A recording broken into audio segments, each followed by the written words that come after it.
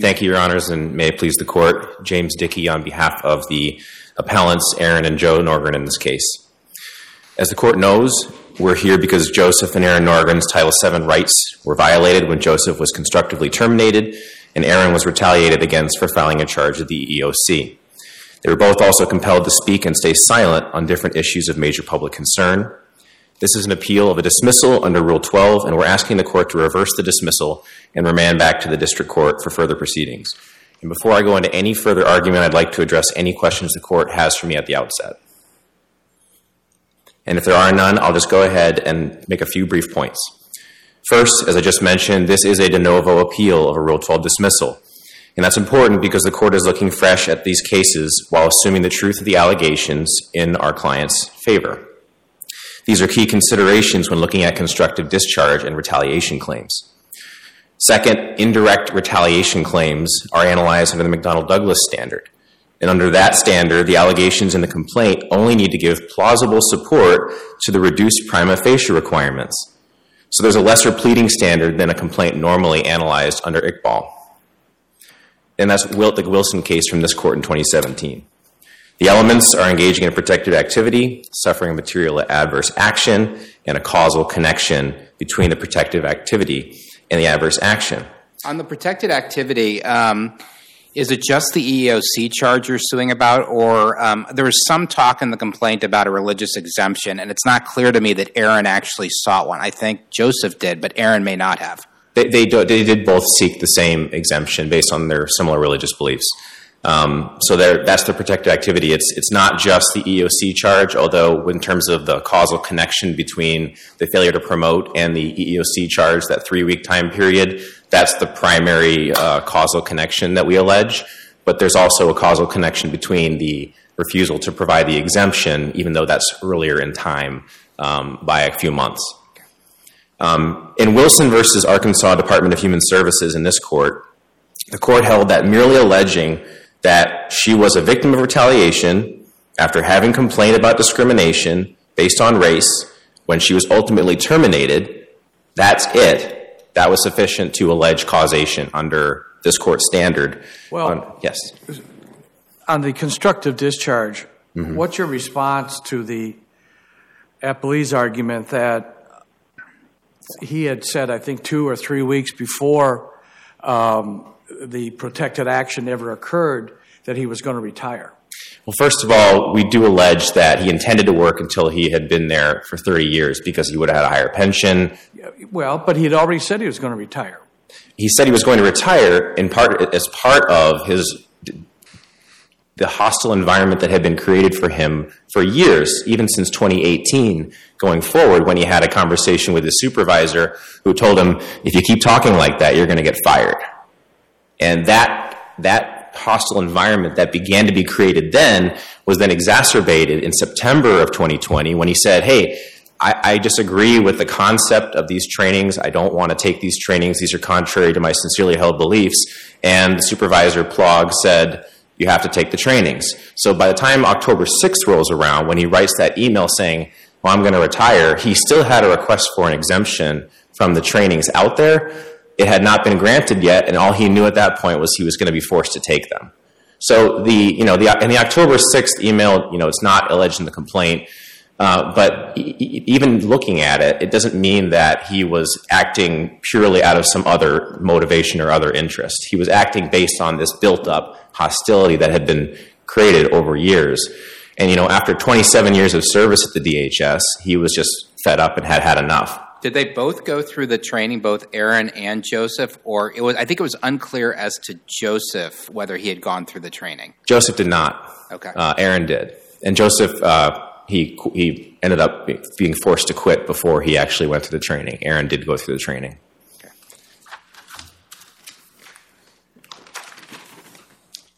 So I want to point out that Joe's allegations were he was forced to quit by DHS's hostile environment and denial of the accommodation because of his religious beliefs.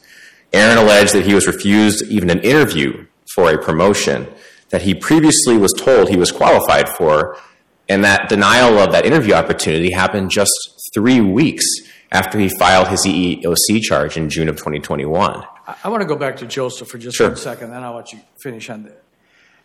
At any point, did he ever advise anyone in a supervisory position, human rights or human rights office, or anyone, that he felt he was being harassed or subject to any kind of discrimination based upon religion? I believe the first time would have been when he requested an exemption from or an accommodation from So he went through the 6 years of hostile environment without ever complaining. I believe that's what's alleged in the complaint, yes.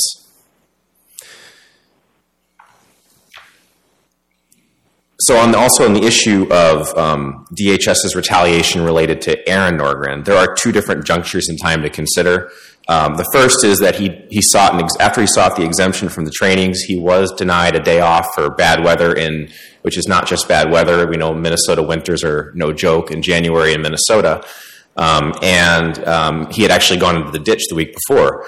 But he was also denied that, which is normally given out as a matter of course. And, of course, the St. Peter Hospital is in a rural area in Minnesota. It's not exactly like the Twin Cities where there's clear plowing. And then the later denial of the promotion is the other item to consider in terms of that retaliation against Aaron. Do you have to show that the person who got the promotion was not in the protected class? No, Your Honor, we don't. Not at this prima facie stage, we don't. And I believe that's only a consideration on summary judgment, if I recall correctly, and I'm forgetting the case specific. I know we addressed that in our brief, though. But I don't believe that's the case here. On the promotion issue, one thing that troubles me is the qualifications. And in particular, you can argue that he was still qualified, but the temporary position had preferred recommendations and the permanent position had required recommendations. And from what I can tell, the required qualifications were higher. They were much higher than for the temporary position. So what's your response to the fact that he just wasn't qualified?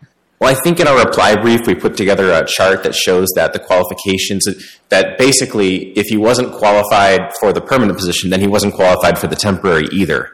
And yet, Supervisor Wondra, who was the one who was actually overseeing that job, said he was qualified. They had accepted his application to interview for the job, said, hey, I'm looking forward to you submitting another application for the permanent position in the future.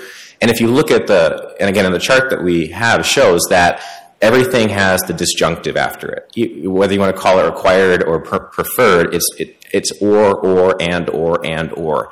There, in the last line in both things is or an equivalent combination of the above. He could not have been qualified for the temporary if he was not qualified for the permanent. And if you look at it also, the idea that a permanent position for the exact same job somehow requires more than the temporary is kind of anathema to HR 101. But I'm not so sure about that, actually. I mean, you could have a situation where you're like, I don't think we can get somebody just for 6 months or something, so we got to kind of lower the standards. But if you want somebody for the next 20 years, maybe you aim a little higher. Well, I mean, I guess you could that could be a possible inference taken at some point, but we're taking inferences in our favor here. So at this point, I think that taking the inferences in favor of the complaint and given Director Wondra's responses, you have a clear example of that he was qualified for it in the eyes of the person making the decision. Also, the rate of pay is exactly the same for both positions.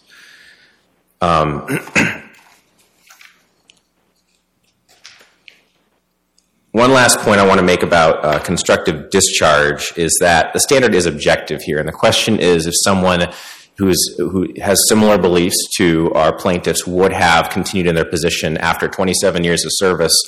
If they're continually bombarded with emails and videos, which Joseph alleges, contrary to his views on equality under the law and traditional religious views related to gender and sexuality, would that be something that someone in that position objectively would be expected to continue experiencing?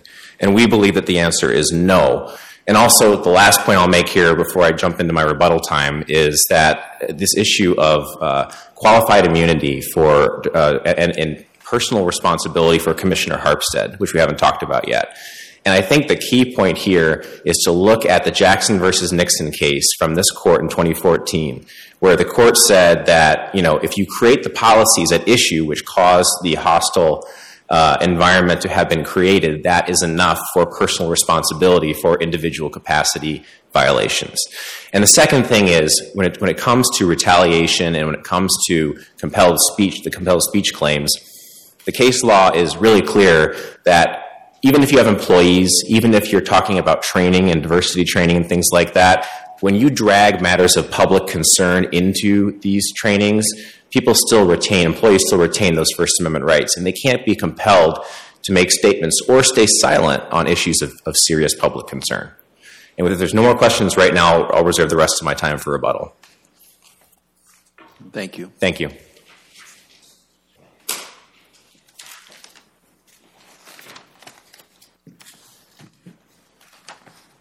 Mr. Pladsen. Good morning, Your Honors, and may it please the Court. Nick Pladsen, Assistant Attorney General on behalf of the Minnesota Department of Human Services and Commissioner Jody Harpstead in her individual capacity. I want to just start quickly with one comment that my opposing counsel made on the constructive discharge claim. We have to look at that as an objective standard of a reasonable person in his shoes, so whether it was intolerable to continue working. We have that person. His name is Aaron Norgren. He has the same beliefs as pled in the same complaint, or the parallel complaint. He still works, as of last week, at the Department of Human Services in St. Peter. There is no basis, based on the three allegations that they have pled, that this would rise to that level, even the underlying hostile work environment, severe pervasive standard, much less the much higher standard required for constructive discharge. So that claim should be out. Secondly, Aaron Norgren's complaints are all functionally failure to promote claims, and they all fail for the same reason, that he was objectively unqualified for the permanent position of the supervisor. And as Judge Strauss mentioned before, these are functionally different job requirements. They are not similarly situated. This is a situation where exactly what you suggested is the Department of Human Services struggles to fill positions. We need people to move into supervisory roles regularly to fill spaces for temporary periods. We also need people to try out and experience these positions for a time to gain additional experience that they can then use to obtain a permanent position. And as you all know, once you obtain a permanent government position, you hold a property right in that position. That's a significant commitment that the state is making once they move into a permanent position that differs substantially from the temporary job classification that allows an individual to experience the job, try it out, allows DHS to evaluate how they are and move them out of the position if they aren't working out. Secondly, the 1983 claim should be dismissed quite summarily based on qualified immunity. There is simply no controlling case law on the merits, on the points alleged in this case that was in existence in 2020 that would have alerted Commissioner Harpstead in her individual capacity that this was a violation or the allegations impose a violation. Significantly, too, one of the allegations is that this supervisory comment back in 2018, plaintiffs alleged that they were motivated as an agent of Commissioner Harpstead in 2018 to make these comments to Joseph Norgren that he could be terminated for the way he thought and talked. I want to raise a point of judicial notice on that, is that Commissioner Harpstead was not the commissioner of the Department of Human Services in 2018. It was a prior gubernatorial administration. She was appointed in August of 2019. Factually implausible that that comment could have been made at her direction to an agent of her own. What happens, that's curious, what happens when you have somebody, because it's kind of a fiction when you're suing somebody in the individual capacity, because oftentimes there's indemnification, but I'm just thinking, what happens if you have successive administrations and you have a different occupant of the position, but that same person in the same position is who committed the wrong? Do you have to sue the old commissioner who's no longer in the position, do you think? I'm just figuring out how that would work. Right. I mean, I think that seems to be the most straightforward. If they're individually liable for it, they would be individually liable for what they oversaw. They couldn't inherit liability for an individual capacity claim from somebody, who would want to take on particularly a state agency under significant scrutiny. Who would want to be the leader of that agency if there was a risk of personal individual liability? So I think and the case law under 1983 is such that you require that individual conduct for that purpose, I think, exactly. that you can only be held liable for what you did, your involvement in this case. And I think counsel cites the Wilson case out of this circuit. I think that case does apply, but I think Commissioner Harpstead in this case is the warden in Wilson. She's the one who's the head of this 7,500 employee agency, the largest state agency in the state of Minnesota. To have her be liable for every single training session administered throughout the state is simply implausible. She was not there. Even the remarks she is alleged to have made, these are prefatory remarks at the beginning of a training session. That's really all they are. I mean, I understand what they're arguing and what they've pled, but the actual, what Mr. Norgren was instructed to do is the email that he received from his supervisor, Paul Plug, that tells him, here are the modules you need to watch. You need to click on them, open them up, watch the videos, close them, you're done. I don't know if it's really relevant, but I'm going to ask the question anyway. Do we know where the modules came from? Were they developed by Minnesota, or are these some off-the-shelf that you buy? It's a question. It's a question I don't know the answer to. I would be extraordinarily surprised if Commissioner Harpstead herself individually created these videos, which seems to be the implication from the complaints. So, again, I also want to point out, too, we did address the First Amendment retaliation claims in the briefing. However, I believe that the plaintiffs have waived the First Amendment retaliation claims, and they haven't really addressed them this morning yet. Mr. Dickey can indicate otherwise if I'm wrong about that. But they weren't stated in the statement of issues or the opening brief. I addressed them in my brief because we are here on de novo review. I wanted to belt and suspenders it, and the compelled speech claim that Mr. Aaron Norgren complains about is devoid of any sort of allegation of compelled speech. His allegations are a First Amendment retaliation claim. The only compelled speech that is described in his allegations under 1983 are the caption, compelled speech. There's no other indication that Commissioner Harpstead, who that claim is against, compelled any speech by Aaron Norgren. What about, it may not be compelled speech, but I just want to throw this out there, which is, in the ordinary context, under the First Amendment, you don't have to sit around and listen to somebody. So, for example, if somebody were to give a speech up here and we were doing a CLE, you can walk out, right? You can't be forced to be in there. Is there something different here about the employment context, just as sort of a legal matter, that you can be required to sit through diversity training versus the normal situation in which you could just walk right out if you're a member of the general public? Right. Well, in here we're talking about public sector employees, right? And in this court's decision in Altman versus Minnesota Department of Corrections, that's exactly what Judge Jalokin held back in the early 2000s, is that a public sector employer can require training, they can set the subject matter of the training, they can require people to attend, and they can discipline them if they don't attend. Now here, I know counsel indicated that Aaron Norgren did take the trainings. It's not in the record that we have that he took the trainings. There's no evidence that he actually took the training at all, and certainly no allegation that he was disciplined for it. Understandably, I understand that he's alleging other things that were the consequence of him objecting to the training, but he was not disciplined because of the training.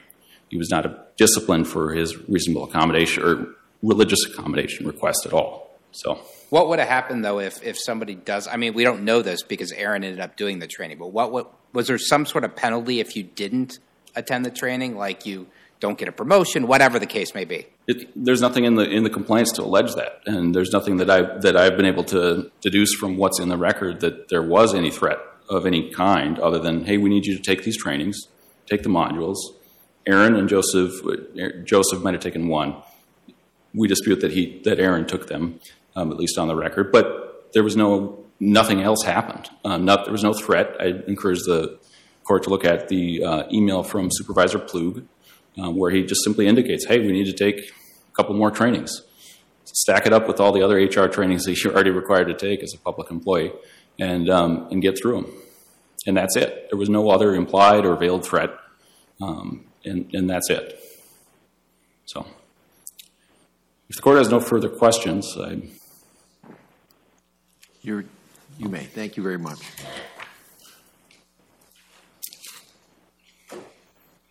Mr. Hayde.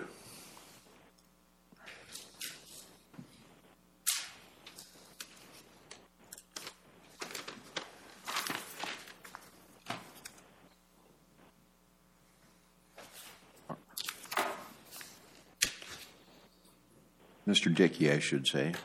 Once again, having a hard time reading a list today. No worries, Your Honor. Just one moment, if you would.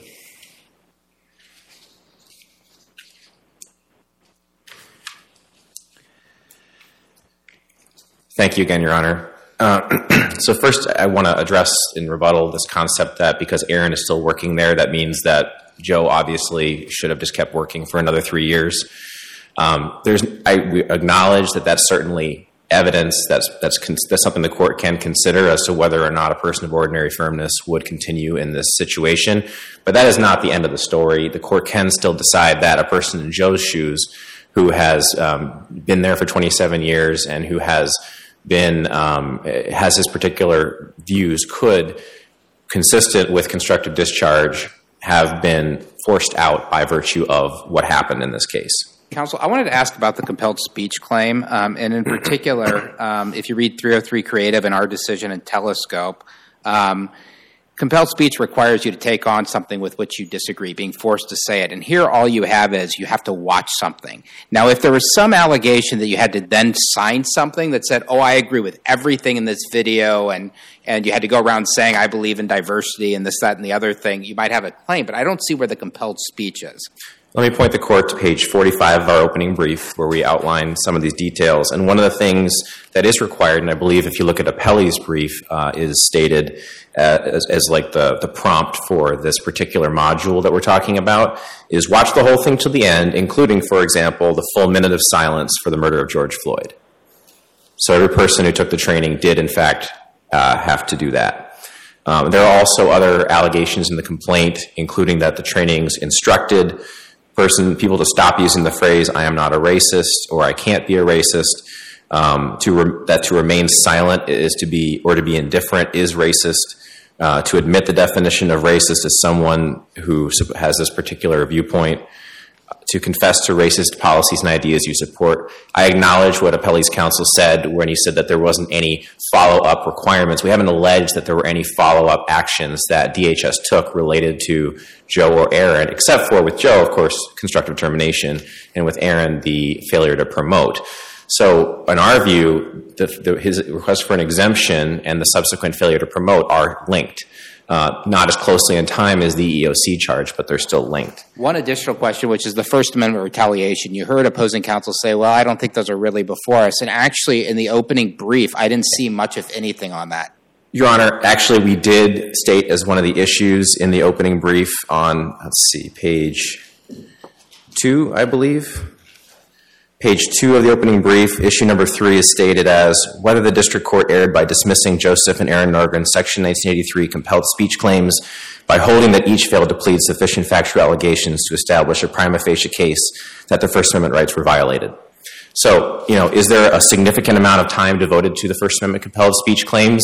We have limited words, and I don't remember exactly how much time I used related to it, but we certainly argued it on reply, and I don't believe that we waived anything by being less thorough in our arguments on that issue.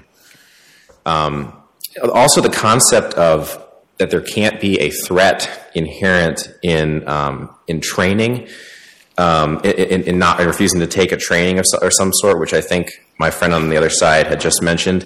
If you look at footnote 111 of our opening brief, we talk about the Altman case.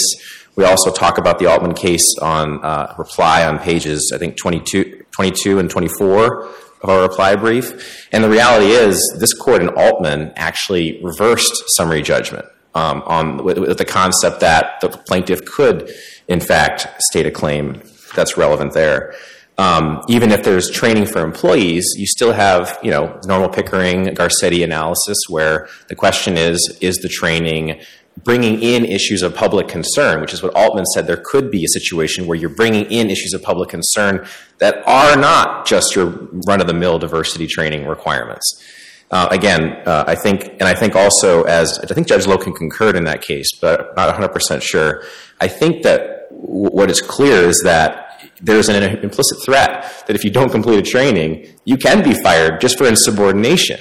And so that's the problem here. If you put someone through a training, you don't want to be called insubordinate by refusing. And there's an implicit threat there. And if there are no further questions, I thank the court for its time and ask the court to reverse. Thank you.